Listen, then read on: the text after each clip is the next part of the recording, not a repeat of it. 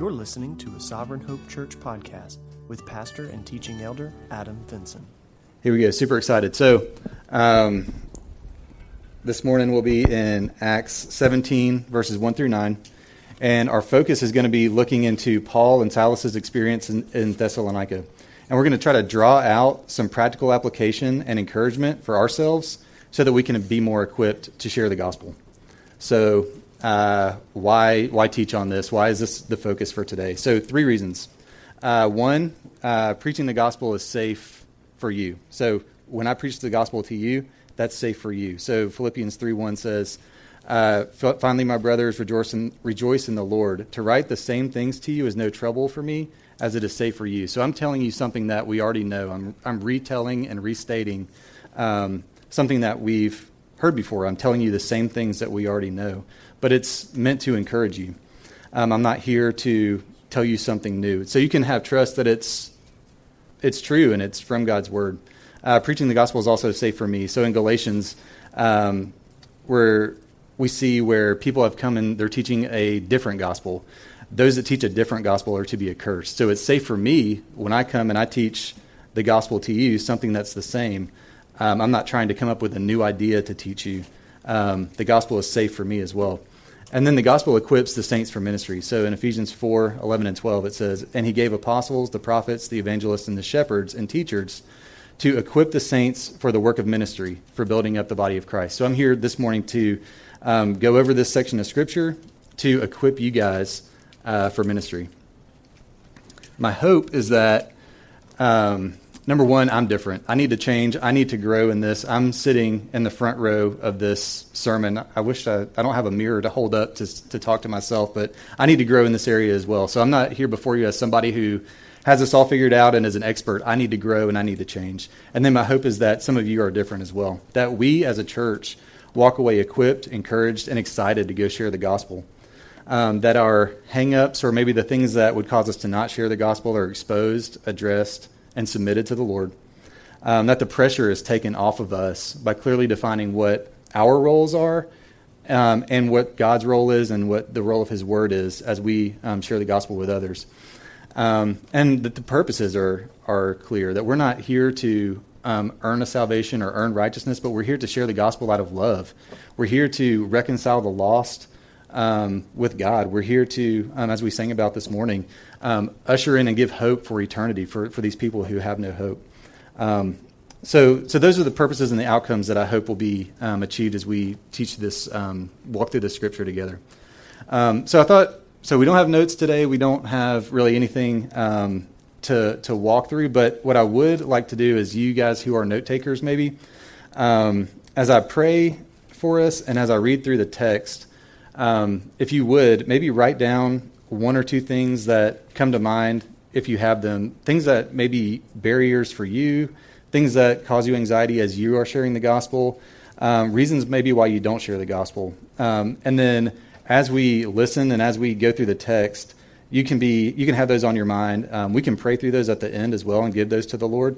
But hopefully some of those things can be addressed. So I can share mine real quick just to be vulnerable and get you guys started. So it's difficult for me to be able to be in a conversation with somebody, and I struggle to get the topic back to the gospel. So if I'm in a work context or just getting my hair cut, it's how do I get whatever you're talking about right now to the gospel? I struggle to kind of connect those dots.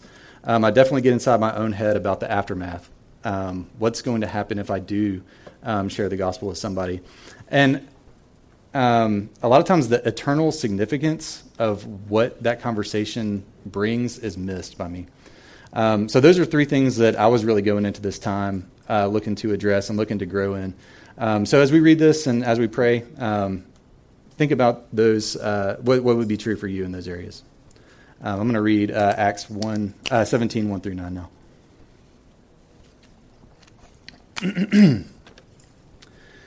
It says, now when they had passed through Amphipolis, and Apollonia, they came to Thessalonica, where there was a synagogue of the Jews. And Paul went in, as was his custom, and on 3 Sabbath days he reasoned with them from the Scriptures, explaining and proving that it was necessary for Christ to suffer and to rise from the dead, and saying, "This Jesus whom I proclaim to you is the Christ." And some of them were persuaded and joined Paul and Silas, as did a great many of the devout Greeks, and not a few of the leading women. But the Jews were jealous, and taking some of the wicked men of the rabble, they formed a mob, set the city in an uproar, and attacked the house of Jason, seeking to bring them out to the crowd. And when they could not find them, they dragged Jason and some of the brothers before the city authorities, shouting, "These men who have turned the world upside down have come here also, and Jason has received them, and they are all acting against the decrees of Caesar, saying that there is another King Jesus." And the people and the city authorities were disturbed when they heard these things. And when they had taken money as security from Jason and the rest, they let them go. Let's pray. God, as we look at this text, God, I pray that you would, through the Holy Spirit, draw out the things that each of us need to hear. God, that you would confirm in us the calling that you've placed on our lives to be your ambassadors, to share the gospel with those in a lost and dying world. God, that you would help us to trust you, that the things of this world, the hard things that we might face as a result of the gospel are nothing compared to spending eternity separate from you. God, there is nothing that can separate us from you. Persecution is not something that we can and should fear. So God, all the reasons and barriers that might be in our minds, God, I pray that as we teach, you would give us peace about those things. God, please just, as I'm here teaching, bring to mind the words that you would have me to say. And God, I pray that you would help us to walk out of this time as people who are excited to share the love of Jesus with other people, that we can share the hope that we have for eternity with others, that we could talk about the mercy and the grace that's been poured out upon us, that you would be made wonderful, that you would be made great, that you would be glorified, and people would just see how amazing you are in and through our lives. God, we love you and ask all these things in Jesus' name. Amen. All right, so we're going to start just looking at verses 1 through 4. So in these verses here, Paul and Silas arrive in Thessalonica from Philippi. They head straight to the Jewish synagogue to reason with the Jews from the Scripture, and then people get saved. So we're going to start there at that last point. People get saved. So we have Jews getting saved, we have Gentiles getting saved, we have men getting saved, we have women getting saved. The gospel is for all people at all times, but it's not the skill of the presentation that produces this outcome. It's the content, it's the message that is brought. It's the words that are said. So in this section, we see Paul reasons from the Scriptures. It's the Scriptures themselves that beget new creations, not our skills in reasoning, our presentations, the promises of what we would get, health and wealth or eternal life, but it's the Word and what it says about Jesus that makes new creations. So 1 Peter 1:23 is where this truth is coming from. So it says, "Since you have been born again, not of perishable seed, but of imperishable, through the living and abiding Word of God." So this begotten anew or born again, there's a picture and a context here of being born again that goes all the way back to conception. So with the Word of God acting as the male portion or contribution of fertilization. So it's that born anew, like almost like being conceived again. And the Word is what's making that happen. So human men beget new life that will at some point pass away, but the Word itself is invincible, incorruptible, and it begets a new creation that is imperishable. So Paul has taken his audience to Jesus through the Scriptures, and he models for us that we can do the same. So Jesus is the key to opening Scripture. It's all about him. The Scriptures, they're speaking to all of our biggest questions and needs. So why is life so hard? Why do bad things happen? What happens after we die? What does it mean to be a good person? Where is there solid footing to build my life upon? How can I have hope as I watch this world get worse and worse? Whether we're talking to a lost person, a saved person, or children, just hurting people, it's the Word that brings new life. It's the Word that can bring people closer to Jesus, and it's the Word that is eternal and imperishable. So the Word speaks to all of our deepest and biggest questions, and also it satisfies our greatest longings. So We long for stability, for hope, for purpose, for love and inclusion. The word also puts an end to a joyless pursuit of righteousness through works, and it introduces grace by faith in our loving and heavenly Father. So because it does these things, but it does all of these things in the person of Jesus. Our biggest need and the biggest need of our world is not answers, it's not advice, it's not principles, but it's Jesus. And when what Paul is doing when he's reasoning with these people and he's bringing the word to them, he's addressing their greatest need. He's addressing their need for salvation. He's addressing their need for reconciliation with God. So whether we're reasoning with the lost through the word, we're reasoning with our kids, we're reasoning with our spouse, or we're reasoning with those who we're giving counsel to, we need to reason with the word. We need to base all of the things that we say in the word because it's the word that brings new life. And so that's something that we can think through as we are seeking to grow in our ability to share the gospel. It's coming to those interactions with not our own words, but with the words of God. So we can think about ourselves maybe like in the concept of an ambassador. Ambassadors, they represent a state. They are temporarily accredited to another state as a representative. So they ensure that the voice of where they come from, their home country, is heard in this foreign land, and they act as diplomats. Where there's conflict between the two countries, they work for peace. So for us, we are citizens here, citizens of heaven that are temporarily living here, and we represent Jesus. So we bring this message to this place, but it's not necessarily like our skill that changes people, but we bring the message, and then God changes the hearts. He removes the heart of stone. He inserts a heart of flesh, and he makes reconciliation possible between the kingdom of earth and kingdom of heaven. We bring the message, and the word. We bring the message, and the word brings new life. Okay, so hopefully, the fact that results are not up to us begins to take some pressure off. Hopefully, it does for me. So that can be some encouragement for us, and can address some of our hang-ups. I know for me, it can feel overwhelming, even standing up here right now, that it's a results-based thing that I'm doing right now. But it can really help me feel peace that I'm bringing you guys God's word, and I can trust that you'll be different walking away from this time. And it's not my skill at delivering it. It's not my skill at crafting it perfectly, but it's God's going to do something with the word, and you guys can feel the same. As you're in gospel-centered conversations with people who are lost or hurting, just bringing that word to their ears, God can do something with it. So let's look at the text some more. We can see what else we can pick up from Paul to address some of the hang-ups that we wrote down maybe. So first of all, some things that maybe like we can control. We don't control results, but we can be planful and strategic. So Paul comes to specific towns. He seeks out the religious people in synagogues. So in the text, we see that he goes through Amphipolis and Apollonius, and then he stops in Thessalonica. Like there's specific places that he's going. And when he gets to these cities, he goes to specific places. And he meets the religious people where they are, and he reasons with them. He goes to places where he knows that they're going to be talking about religious things. And he's a Jew, he's a Roman citizen, he's a Pharisee. He knows how these people think, and he can come into town and walk into their world and engage with them. So this is what he does in Antioch and in Iconium, in Thessalonica, Berea, and Ephesus. It's the strategy that he has to go and have meaningful conversations with the people that need to hear the gospel. So for us, we're all strategic in some way.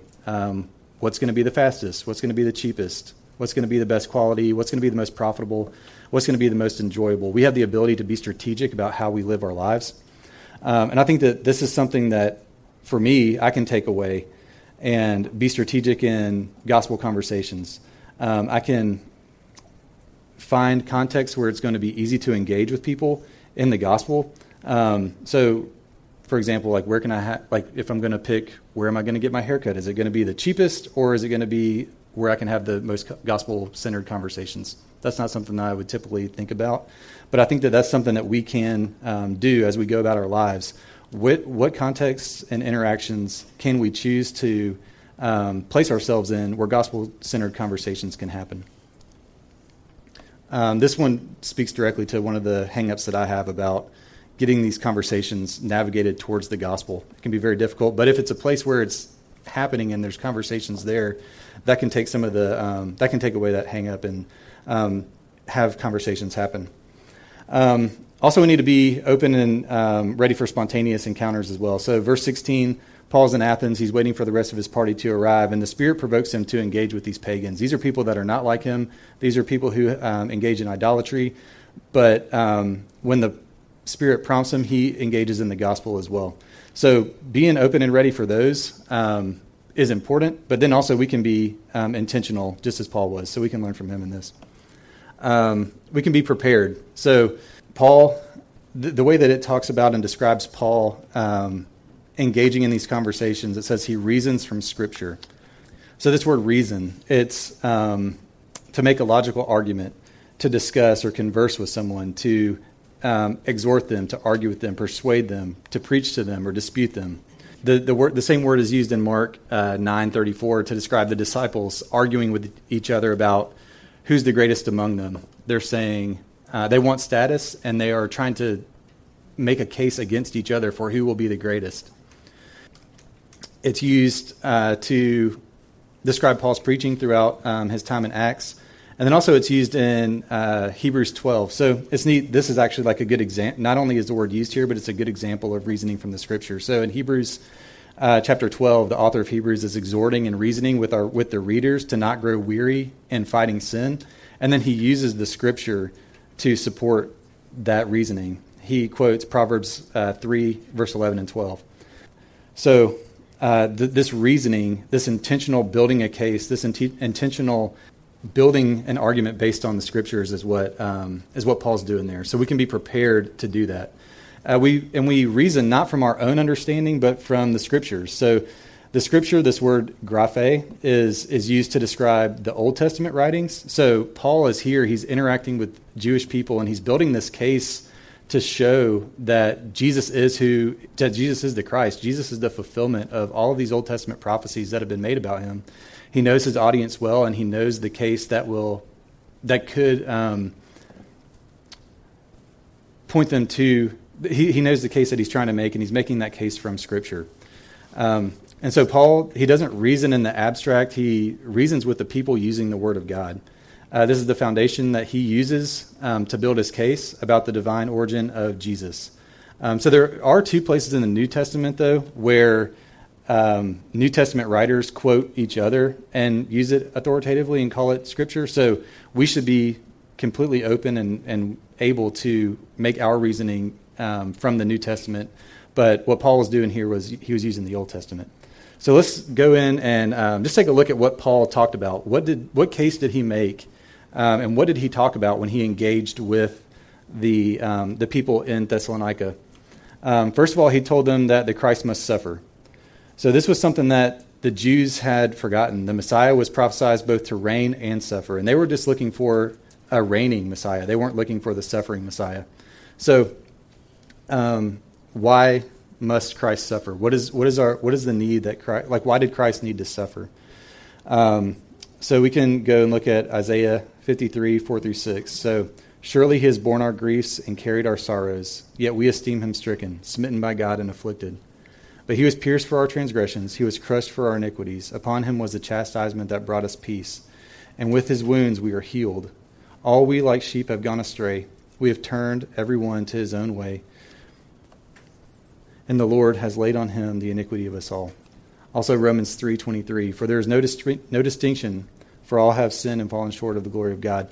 Christ had to come and suffer, number one, because we are in need of a Savior. All of humanity is lost. All of humanity is an enemy of God by nature. There's a fundamental discrepancy about who we are that's in question. If we encounter people who think, I'm mostly good, I don't really need a Savior, there's this reasoning that needs to happen from Scripture that helps them to understand their need for Jesus specifically and why he came and suffered for them. The gospel can be accepted and trusted and believed when humanity accepts their identity as that which is described in the Bible as fallen and needing of a Savior. So that's a case that's being built for these people, that they have a sin problem that must be dealt with, both as individuals and as humanity. We have a sin problem that must be dealt with. A substitutionary death is needed to account for the sin of humanity and make reconciliation with God possible. There's a case that has to be built for that. There's an argument that needs to be made for that. The argument that's made for that, our kids don't usually hear. They hear, you're good, you're a great kid, you're the best, everybody wins, right? Like, there's this argument that has to be made against that. That's we are naturally self-centered, and we naturally, I think that we're good. So there's a case that has to be made from Scripture for our need for a Savior. Our gospel conversations also need to include the fact that Christ must rise from the dead. So he dies, he takes the substitutionary death, he takes the punishment for the sin that we all have committed, and he rises from the dead. So why must he rise? Vindication and victory for God's people over this final enemy, sin and death, is needed. And Christ's resurrection makes that possible.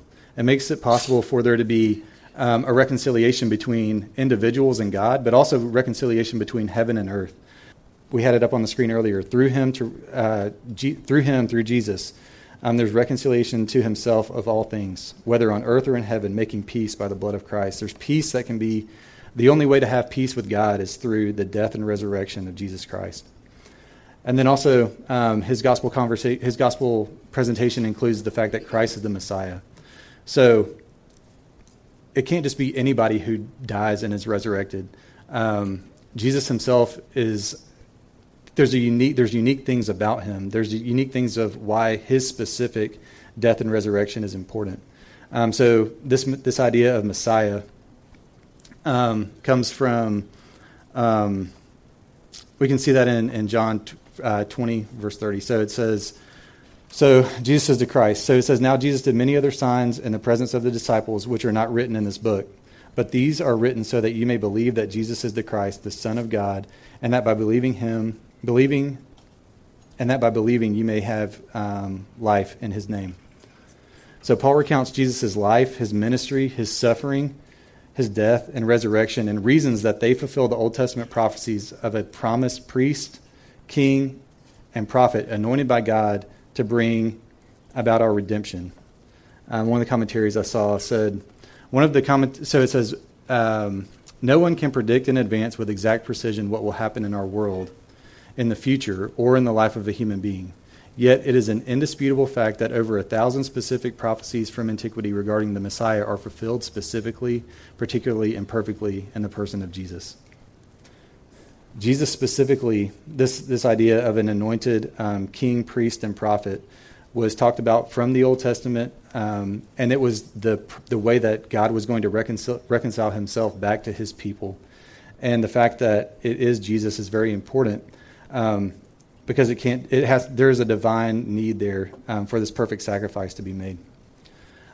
So there we see the content of Paul's gospel presentation.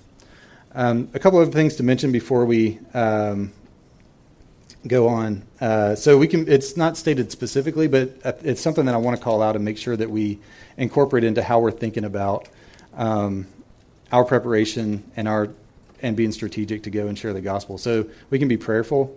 So prayerful for the right perspective. This is a really good opportunity to apply the things that we learned from last week, to be loving, to be gentle, to be patient, to have the right heart condition as we go and engage people for the gospel. We're not doing this from selfish ambition. We're not doing this to make our name great.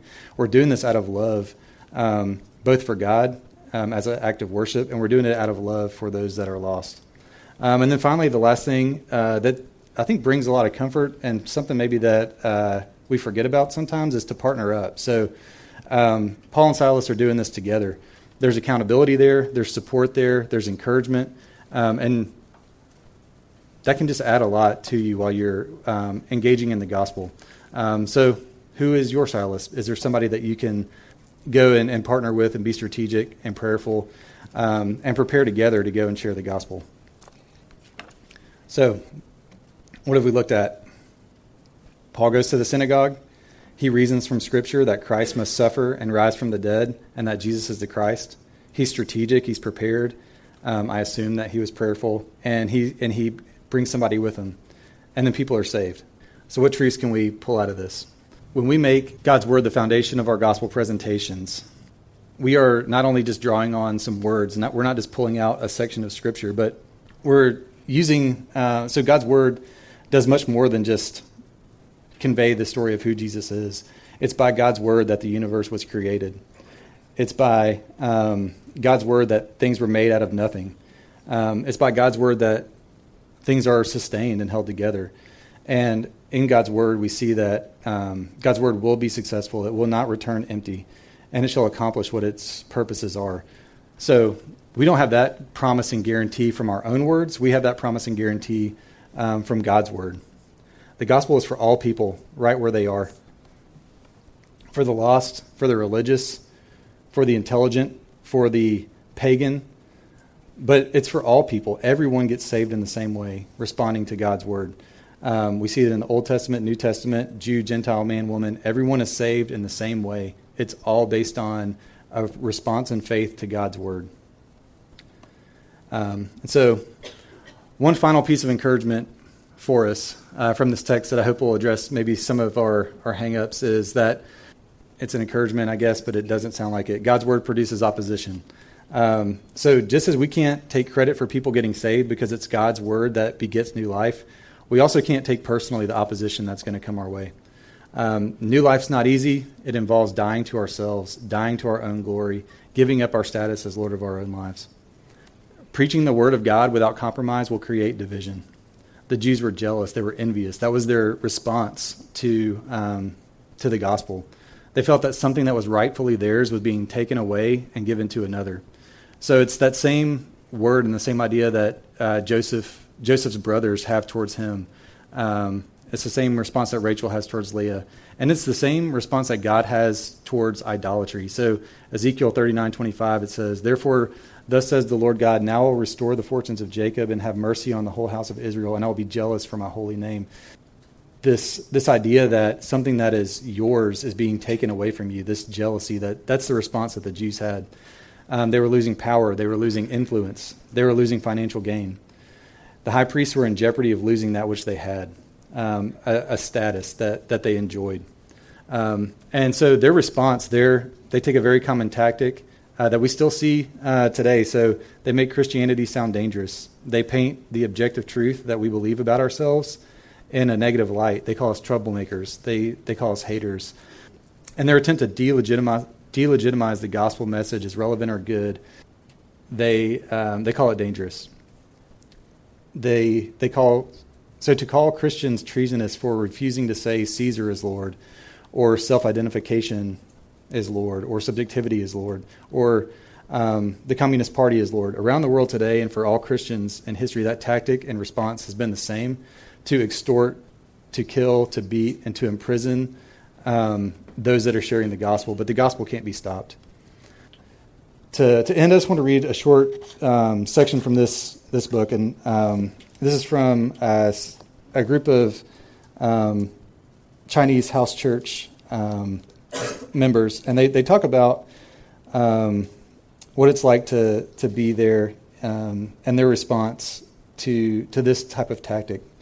So it says, the security police regularly harass a believer who owns the property where a house church meets. The police say, "You have got to stop these meetings. If you don't stop these meetings, we will confiscate your house and we will throw you out into the street." The property owner then will probably respond, "Do you want my house? Do you want my farm? Well, if you do, then you need to talk to Jesus because I gave this property to him." The police will then say, "We do not know any way to get to Jesus, but we can certainly get to you. When we take your property, you and your family will have nowhere to live." And then the house church believers will declare, "Then we will be free to trust God for shelter as well as for our daily bread. If you keep this up, we will beat you," the persecutors will tell them. "Then we will be free to trust Jesus for healing," the believers will respond. "And then we will put you in prison," the police threaten.